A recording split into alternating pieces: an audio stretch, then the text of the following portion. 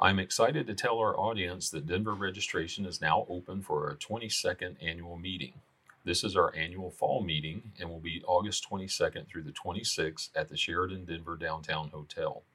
As always, there are several hands-on workshops including musculoskeletal exams, fracture fixation, workshops on diversity, equity, inclusion, and many, many others.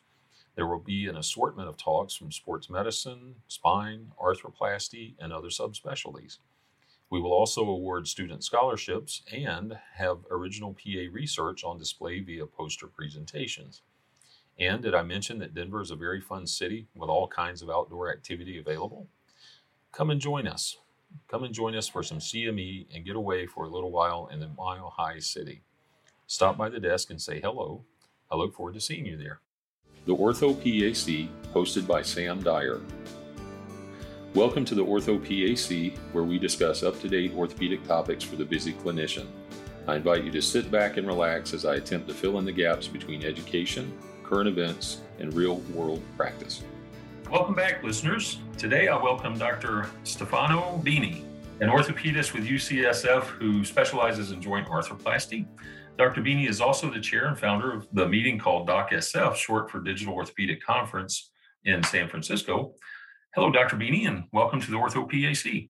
Well, thank you very much. I'm excited to be here and talk to you a little bit about what's coming down the pike in terms of the future of virtual reality. I met you for about a minute or two at the AAOS. You were making your rounds, and I thought it was such an interesting topic that you had a discussion with me about. So that's how we came to today's podcast.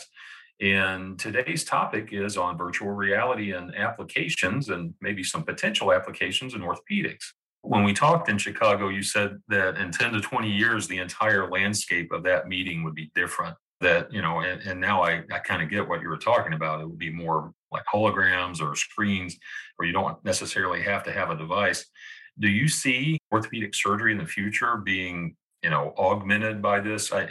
That's probably not the right word. I don't want to make any confusing associations, but is that kind of how things you think will go in the future, 10, 20, 30 years? I mean, will things be done with an assisted virtual reality, augmented reality?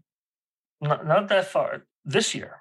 Right. There's already companies that allow you to move your surgical instruments in space based on an augmented reality environment. So you're looking at the patient and you've told the software where the body is in space, and now you have to, say, position a component in a certain angle. What we have is that in your field of view, there's a line that comes up, and all you got to move is you move your driver, your reamer, your screw replacement device, and line it up. And once you're lined up, you push the button and off you go. We're doing that now for pedicle screw placement in the spine. People are doing it all over the world with augmented reality. They're actually projecting the CT scan directly onto the body. So it's almost like having X-ray vision. And and it's FDA approved. You can place a pedicle screw in the spine using augmented reality. You can place a socket in the acetabulum using augmented reality. It's the next step up from robotics, where the robot itself is driving or holding the device or the screw or the drill. Now you're talking about the human holding it, but there's the position that you have to hold it when it's being triggered by something that's projected into your field of view. So absolutely, it's a very that's in the hard tissue space, the bone space. In the soft tissue space, what you're saying is augmented reality being projected into the field of view to show you where the artery is right behind that tissue you're working on. They're showing you where the diseased tissue is. You might not otherwise be able to differentiate because it doesn't look very different from normal tissue. It allows you to project vascular, like I talked about, vascular nervous anatomy onto your field of view for trauma patients. It's been around for a few years, actually. Well, my goodness, I did not know that, and it's amazing to me. I'm just so fascinated with this. I want to read more about it. Yeah, for sure. So just on a slightly different note, I've been using a dictation software that utilizes AI, and let me tell you, it's spot on, perfect, and it makes the note great, and there's no scribe or anything like that. And I just had an idea. I mean, is there a crossover between AI and the realities and especially related to orthopedics or surgery? Do you think that those two technologies might someday help us with surgical procedures, clinic visits, that sort of thing. Yeah, for sure. So artificial intelligence has many, many buckets. The one you're referencing, and this is, by the way, the confluence of all these technologies, exactly what the purpose of my conference is to make people aware, if you come to Digital Orthopedics Conference, how these things work together. So artificial intelligence, there's two buckets in there which are of interest, and part of what you're talking about. One is voice recognition, the other one is natural language processing.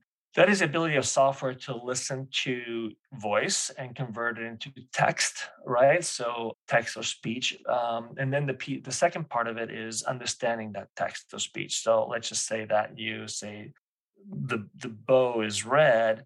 Okay, so we'll spell that BOW, but that could also be the bow of a ship. It could be a bow tie. So what does that mean? So, okay, now you got to the point where the software can transcribe it, but you want it to understand what to do with that information so that it transcribes it correctly and actually corrects it.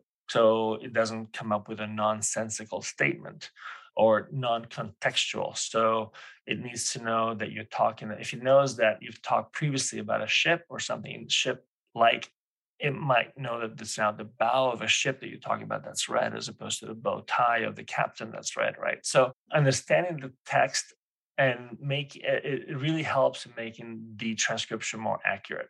So whichever the transcription softwares you're using, probably the most popular one these days is Nuance, because Microsoft bought them for an incredible amount of money and they're putting all their resources behind it. The technology and how it interfaces with things like virtual reality, augmented reality, I'm coming to in a second, is becoming extremely good. It can even address things like your mood. So it can listen to what you're saying and not only transcribe it, but also understand how you feel about it. Are you angry? Are you excited? Are you sad?